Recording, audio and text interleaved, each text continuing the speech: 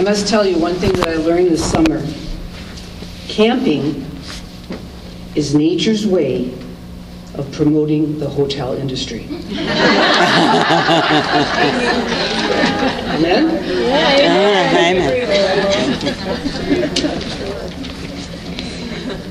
We are so blessed to study chapters 8 and 9 of Acts in detail.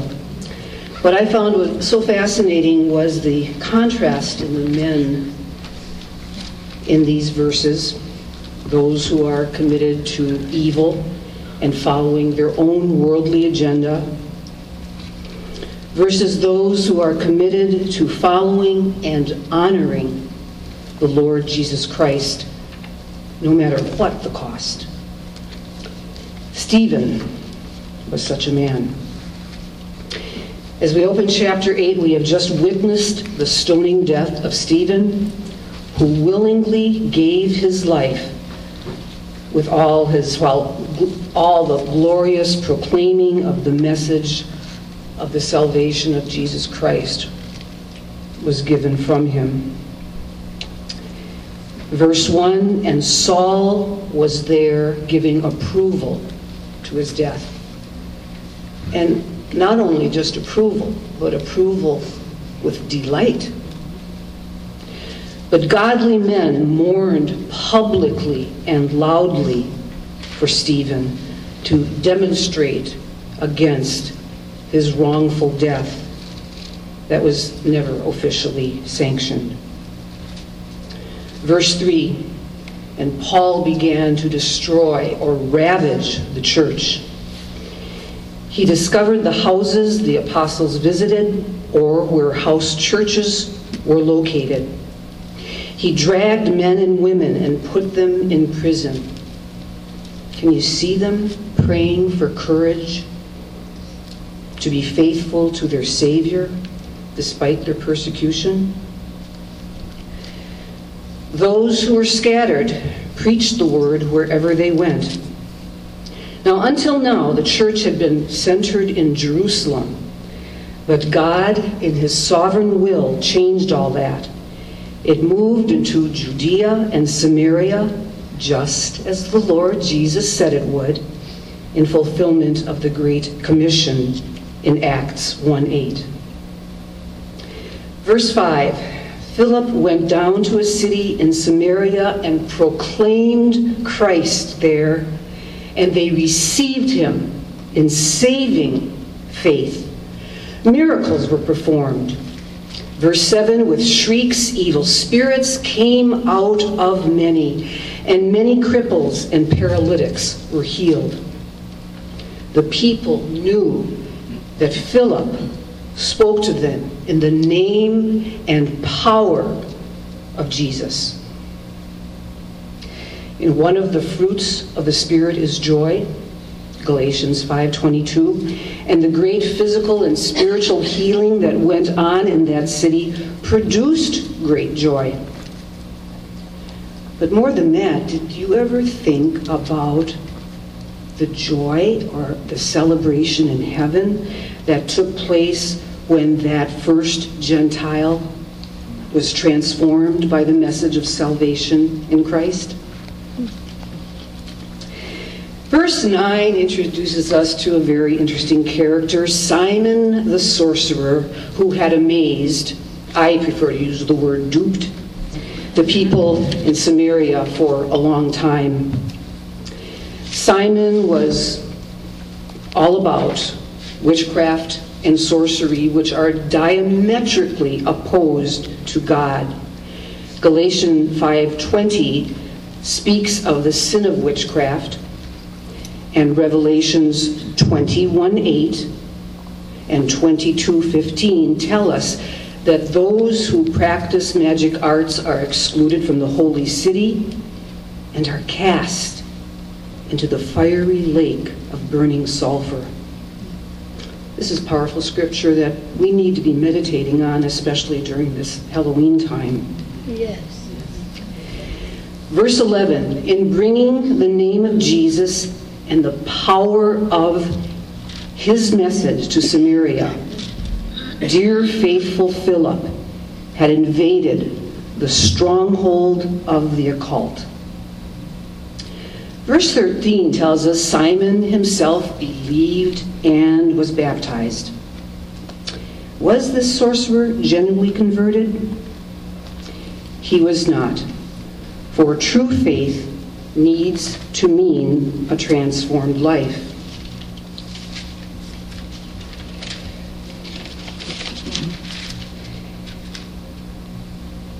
A very respected Bible teacher tells us he had a wrong view of self, he had a wrong view of salvation, he had a wrong view of the Holy Spirit, and he had a wrong view of sin.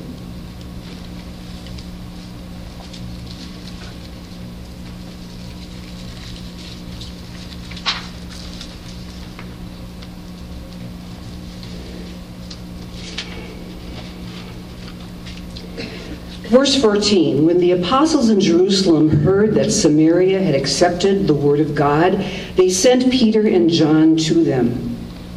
Now God had held back the coming of the Holy Spirit until Jerusalem apostles and Jews arrived in Samaria to allow the Spirit of God to come to the Jews and the Gentiles together, so that there would be unity in the growing church. The Holy Spirit unifies the body of Christ, and surely no two segments of the body needed unifying more than Jerusalem believers and newborn Christians in Samaria. When Simon saw that the Spirit was given, he said, "Give me also this ability." But as before, it was because he desired self-glorification. Never is anything stated in Scripture that he wanted to glorify the Lord Jesus Christ. Now take a look at that as opposed to 2 Corinthians 4:5, where Paul states, "We preach not ourselves, but Christ Jesus as Lord." Simon was a professional who immediately saw the profit potential in this kind of power. He wanted to buy the power of God. It is not for sale. It has never been for sale. It will never be for sale. In verse 20, Peter answered, "May your money perish with you. Repent. Perhaps the Lord will forgive you, for I see that you are full of bitterness and captive to sin." So does Simon have true faith?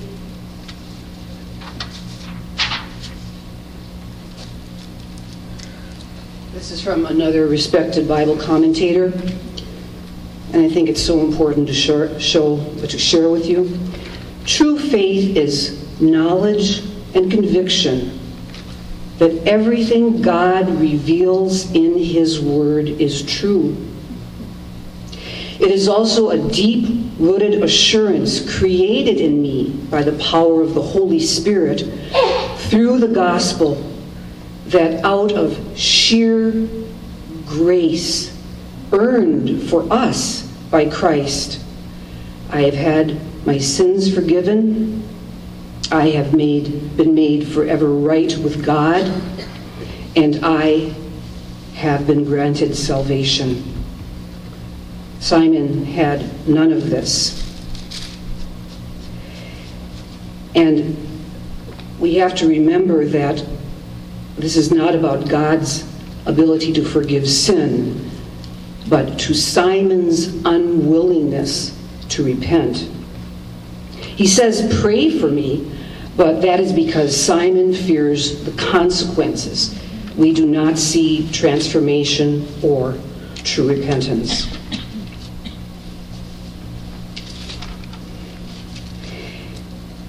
Now, verses 26 through 29 are such a wonderful part of this chapter. They tell us how the Holy Spirit sent Philip to greet the Ethiopian treasurer and his chariot caravan.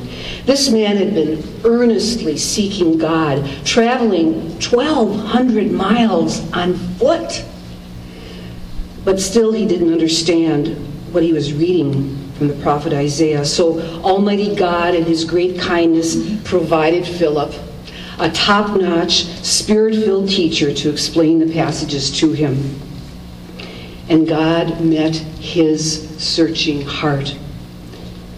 And perhaps that describes some of you in this room who are earnestly seeking to worship the Lord in truth and righteousness and through the power of his holy word.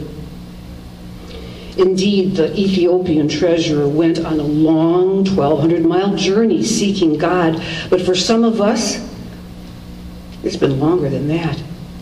It's been a journey of a lifetime, needing to find God and his holiness. But I attest to the fact that God is faithful in hearing our heart cry to know him better. He brought us to this Bible study, and he's bringing us to this wonderful church, many of us, then we are constantly being fed the Word of God. And I'd like to share 2 verses.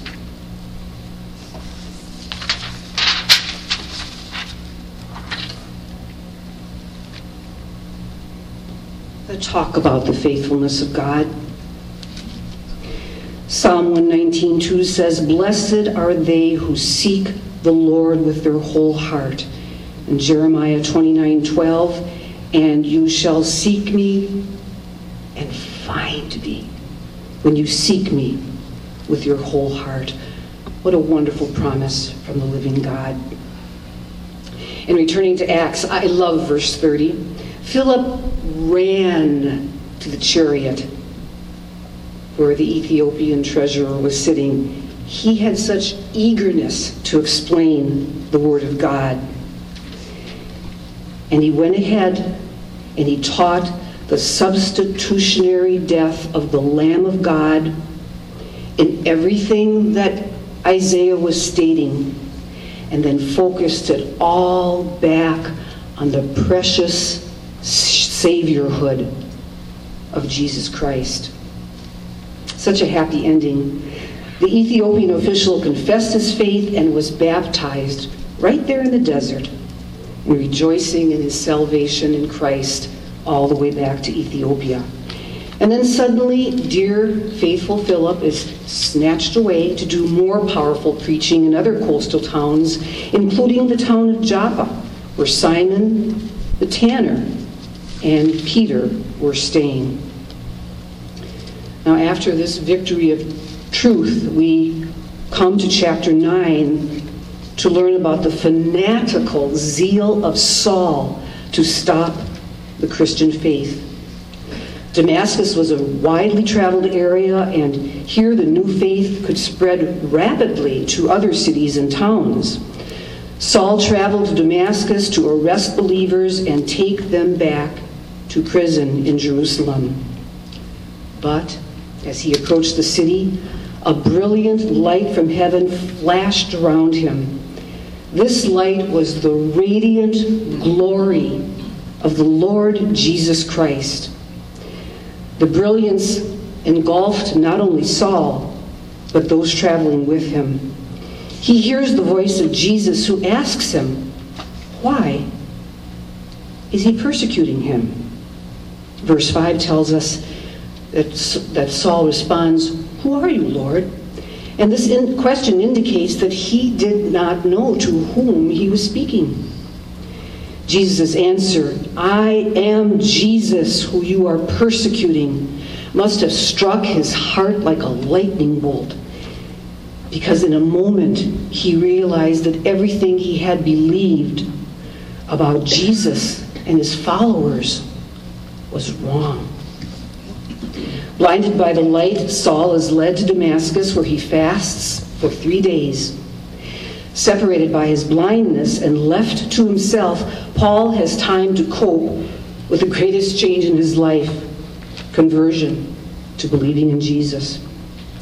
Paul had a personal encounter with Jesus Christ, and Paul based his apostleship on the fact that he had seen and talked with the risen Lord, And that is found in 1 Corinthians 9:1 and 15:8. Jesus calls Ananias to send him to Saul, but Ananias objects to the assignment because he was still afraid of Saul. But after hearing reassuring words from Jesus, Ananias goes to Saul, places his hands on Saul, who then receives his sight and is filled with the beautiful Holy Spirit. Paul is baptized, ends his fast, and is strengthened. Now, this just doesn't refer to physical strength, though indeed he did receive that. It also refers to wondrous new ability that Paul received to prove from the Scriptures that Jesus Christ is indeed the Messiah. What a change in his rhetoric. Verses 20 through 25, Paul preaches but experiences much opposition, so much that he fears for his life. His followers let him down in a basket outside the city wall, where he escapes to Jerusalem. There he is introduced to the apostles through the tactful words of Barnabas. Paul debates the Greek-speaking Jews in Jerusalem, again is threatened, and travels to Caesarea and Tarsus. Verses 33 and 34 tell us of the wondrous miracle and the healing of Aeneas, who was bedridden for 8 long years. Just imagine his suffering. Peter said to him, "Aeneas, Jesus Christ heals you." And immediately he was healed, and many turned to the Lord. Verses 36 through 41 speak of Tabitha, also known as Dorcas. And she was a true disciple of Jesus Christ, for she lived her Christianity in everything she said and did. What an example for me. Puts me to shame. She was known for her tireless work among the poor, her kindness, and her compassion. The disciples called on Peter, for they knew that Jesus had raised people from the dead, and that Peter had received authority from Jesus to do similar miracles. Peter knelt down in humble adoration and total dependence on God, turned to her body, and said, "Tabitha, get up." And she was alive again. Believers rejoiced, and the unsaved believed. The last few verses talk about Peter staying in Joppa for some time with Simon the tanner. Now, this is important because Simon's occupation of being a tanner was looked at as being unclean by the Jews. So therefore, he was shunned by them in the local synagogue. But he was accepted by the Christian church. Peter's decision to stay with him reflects his own humility and readiness to separate himself from Jewish legalism, and also his desire to continue his vital work among the Gentiles, spreading the light and the message of the gospel of Jesus Christ.